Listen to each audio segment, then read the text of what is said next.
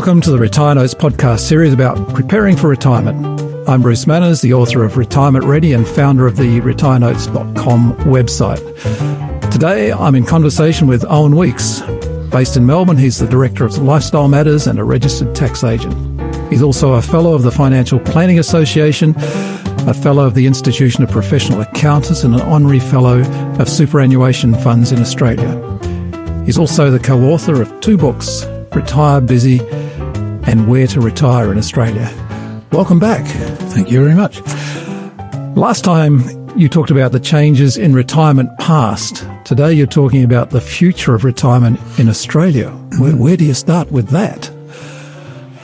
Look, you could start looking at the world, or you could start in Australia. But one key theme is that the future of retirement is tied to the future of work.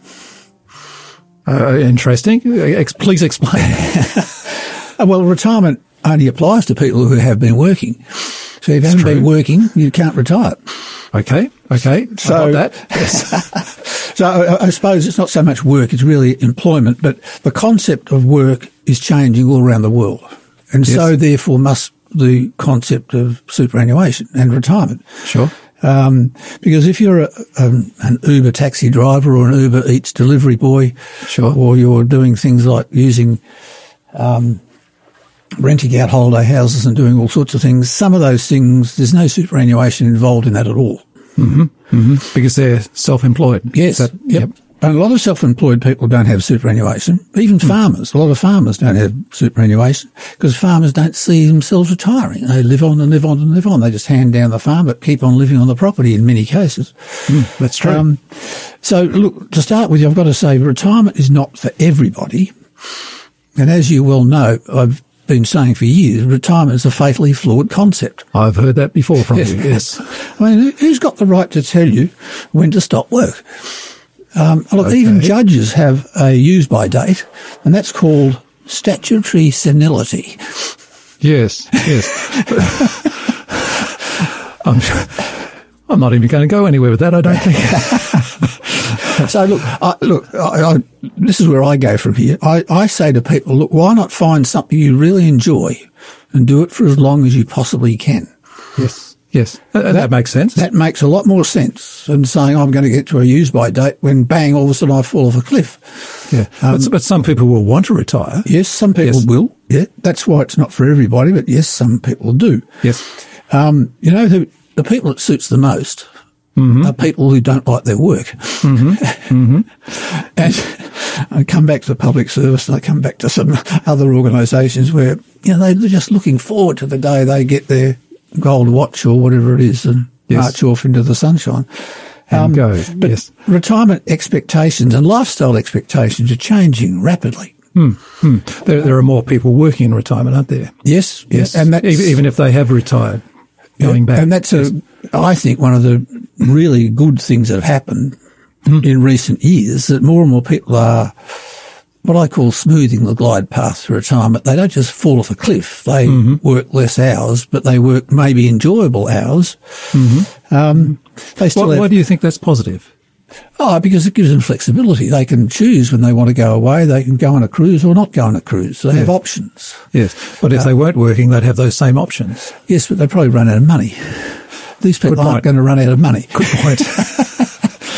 So that's a fairly important basic thing to think about, isn't it? Oh, absolutely. Yes. Now, look, the other things that are really interesting, of course, is the cost of living has risen dramatically, particularly in the last 10 years. I mean, you think about government charges and regulated things like electricity, gas, health insurance, motor vehicle registration. They've all gone through the roof. Yep. We've got no control over them. We have no say in the hand of politicians.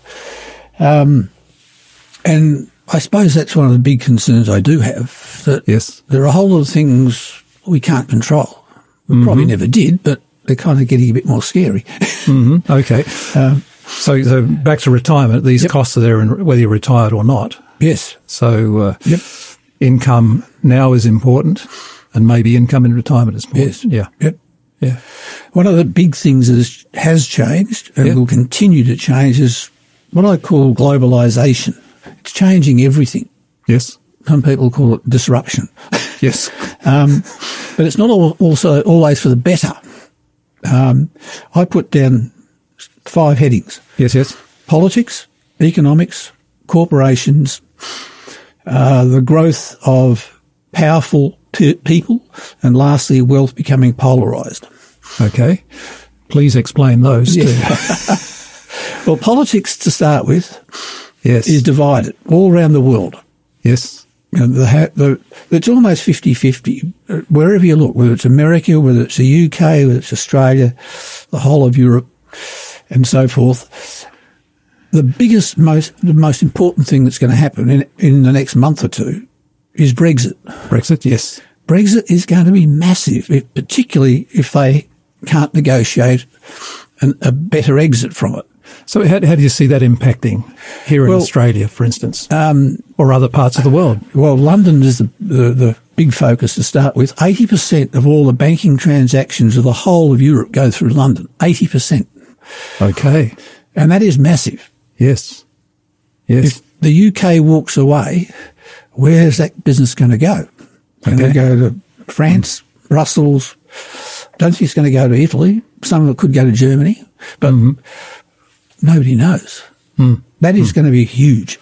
So let's put that in the political basket. Okay. So keep an eye on that. Then you talk about economics. And there I'm talking about trade wars and global share markets and things like that. So, yes, trade wars are potentially very, very disruptive, and that could have a huge impact on Australia, more so than the Brexit thing. But sure, if China decides to not trade with Australia for whatever reason, we're in trouble. We're in big trouble because China is a very, very interesting country. And the thing I find most interesting about China is they have a 100-year plan that they're working on. Yes. We are planned for the next election. That's true. And all Western countries plan for the next election. Yes. The Chinese know where they want to be in 20 years' time, in 50 years' time, in 100 years' time. That is massively different. Yes. How's this impacting on... Let's coming back to retirement. How does this impact? Well, it impacts on the returns you can get on your money. And it impacts on interest rates. Yes. And it impacts on what I call volatility, the ability of share markets to rise or fall very quickly because China might, for example, invade Taiwan. Yes. That's not outside the realms of possibility. That could happen in our lifetime. Sure. So you have all these things going on in economics, trade, global stuff, etc. Third one I mentioned was corporations. What we've seen in the last 20 years is the growth of some absolutely massive companies. Yes. Google, Amazon, Microsoft, Facebook. Yeah. I mean, there's a list of them, but they dominate the world in technology. And yes. But then there's similar companies in China too that are also dominating their technology and retail and things like that. That is something we've never seen before. I mean, I suppose the Ford Motor Company made an impact around the world. So did General Motors, so did Chrysler. There were people like Sony with cameras and all sorts of other stuff. Yes. But they were relatively small. These companies are massive. Yes. And that is impacting a whole lot of things, which ultimately gets back to retirement, returns, interest rates, etc., and the way we live. I mean, we didn't have an internet when I started this business. Of course not. Things are just so different. Yeah. And my fourth point was the rise of 3 extremely rich and extremely powerful people who are putting their stamp on the world, and they are Putin, Trump, and Xi Jinping. Okay. Leaders of US, Russia, and China. Yes. It's, regardless of whether you like them or not, they are making an impact and they are doing things that could go off the rails, I reckon. I mean, it sort of worries me. They are too rich, too powerful, and, I don't know how you rein them in because Nobody's reining them in. That's true. I don't think you're the only one worrying about it. And then my last point was about the polarisation of wealth. There are some incredibly rich people in the world. Yes. And I don't think we've ever seen anything like this before, like Jeff Bezos, who runs Amazon. Yeah. Yes, they're good at philanthropy and good at doing all sorts of other things, but, you know, the gap between the rich and the poor gets bigger.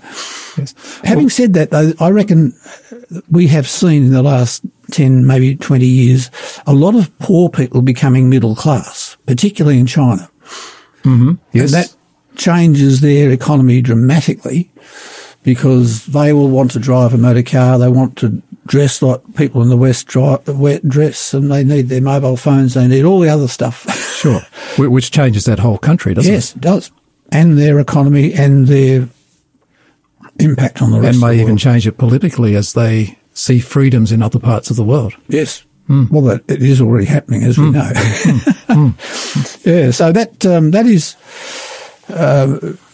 kind of interesting to put into the context of where's retirement going with all this. Yes, yes. Okay, now link it all together. Well, let's just step forward a little bit and talk about how today's generation of young people who are just joining the workforce look at retirement. Yes. And what I'm observing, I think, is that there's a lot of people who can't wait until retirement age to go travelling. They want to go travelling now. That's true. And they want to live their life to the full right now. They don't see planning for something 40 years away. Yes. As a really desirable objective. And therefore the way the mindset works is different between young people, middle-aged people and older people. That is really, really interesting. And it's going to have a huge impact on superannuation. Yes. Because these people, these young people, aren't making voluntary contributions. They're putting what they have to into super, but they want to spend their money now. They want to be in Bali next week or that seems to be true. That's the mindset. Yes, yeah. Right. And then, as we talked before, we've got different work patterns in retirement, maybe voluntary work, things like that. But there's a whole lot of opportunities out there where you can create your own future. And you know, years and years ago, you went to university or you went to high school and you ended up in a job and you stayed there for a long time. And some of the reason why some people stayed there was the superannuation fund was good. Okay. So if you worked for BHP, your superannuation was calculated when you got to retirement age on how many years you had worked for the company. There. Multiplied by 15%, multiplied by whatever, and that gave you the lump sum. Yes. So superannuation played a huge role in effectively gluing people to their jobs. To their jobs. Yeah, yeah. It's no longer the case. No longer the case. People move from one thing to another, but they're talking now about young people having 16 jobs or more by the time they get to 60. Yes, yes, yes. And one of the things is surely in the future there will be fewer people owning their own home because of this is what's happening now, with them not putting money aside for that and wanting to experience life.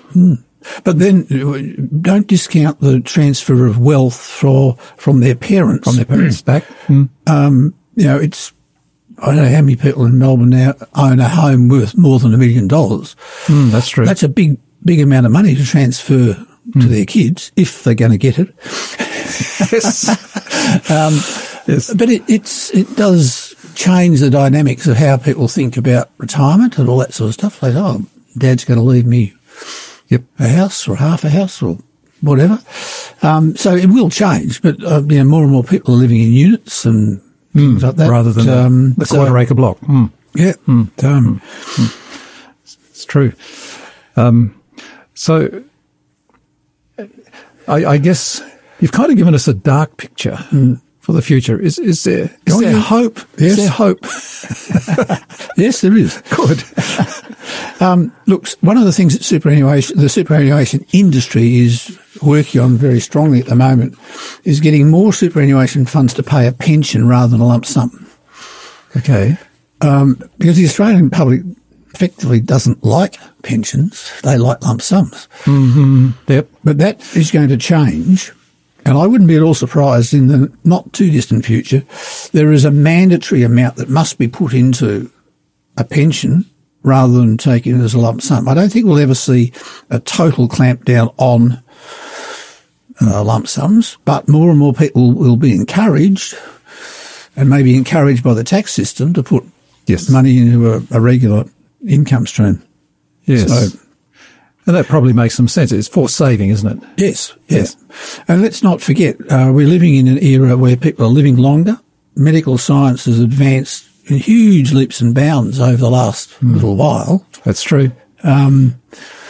But there are still some headwinds that people face with obesity and drugs and the rising costs of medical services. It's actually quite interesting because we do have these issues, and yet overall we're living longer. And yes, obviously some things are working.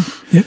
Look, I think people know how to cut the cloth to suit their circumstances, because retirement is such a broad concept, and superannuation is even broader. There's lots and lots of different ways of doing things. I dare say you need a good planner to sort it out for you, that's all. A good planner, yeah. Yes. Well, it's like a jigsaw puzzle. There are so many bits that have to all come together. Yeah, actually, where do you think planners will go in the future? Look, the planning industry is about to be given the biggest shake-up it's ever had. The good planners will survive, there's no doubt about that. Yes. In fact, probably the need for planners will become even more acute. Because of complexity? Complexity and different challenges. The biggest challenge at the moment in planning is, where do you find a reliable income stream when interest rates are only 1.5%? Yes. That is difficult, because that means taking more risk, and taking more risk isn't everybody's cup of tea. Exactly. So, it raises some interesting challenges, but that financial planning is one of the most interesting jobs in the world, because it's always changing. All right. Regulations are changing. Tax, superannuation, social security. Investment world is changing with interest rates, share markets, property prices, international investments, politics impacts on it. And, it's... Yes, it only takes an election to bring out the way politics can impact on it. Yes, that's true. We'll see that now next election in this country. Yes. Particularly about dividends and dividend imputation. Okay, we'll watch the dividends. Yeah. Now, I need to let you have time to talk about the richest people and their approach to retirement, because I know this is a pet theme of yours. Well, it's just an observation that a lot of people from time to time read the BRW richest 100 list that comes out annually, and it's now part of the Age and some of those associated papers. So you don't even have to buy the Business Review Weekly to actually see it. But right at the top 50, let's talk about, are a whole bunch of extremely wealthy people who have never retired. The whole idea of retirement is an anathema to them. They just think it's a ridiculous idea. I'm talking about people like Jerry Harvey. Yes. The guy who runs, the Pratt Visiboard. Oh, yes. Operation. And there's a string of them. Some of them are property developers, others running successful businesses, and there's a whole string of these guys, and they will never retire. They just keep on keeping on. And they're not doing it for the money. Okay. They're doing it because they have a personal view of helping other people and employing other people. Okay. So that's the answer to the why question. Yeah. They just love what they're doing. They enjoy what they're doing. They see it as giving something. Yes. And many of them have seen their friends of similar age retire and go downhill very quickly.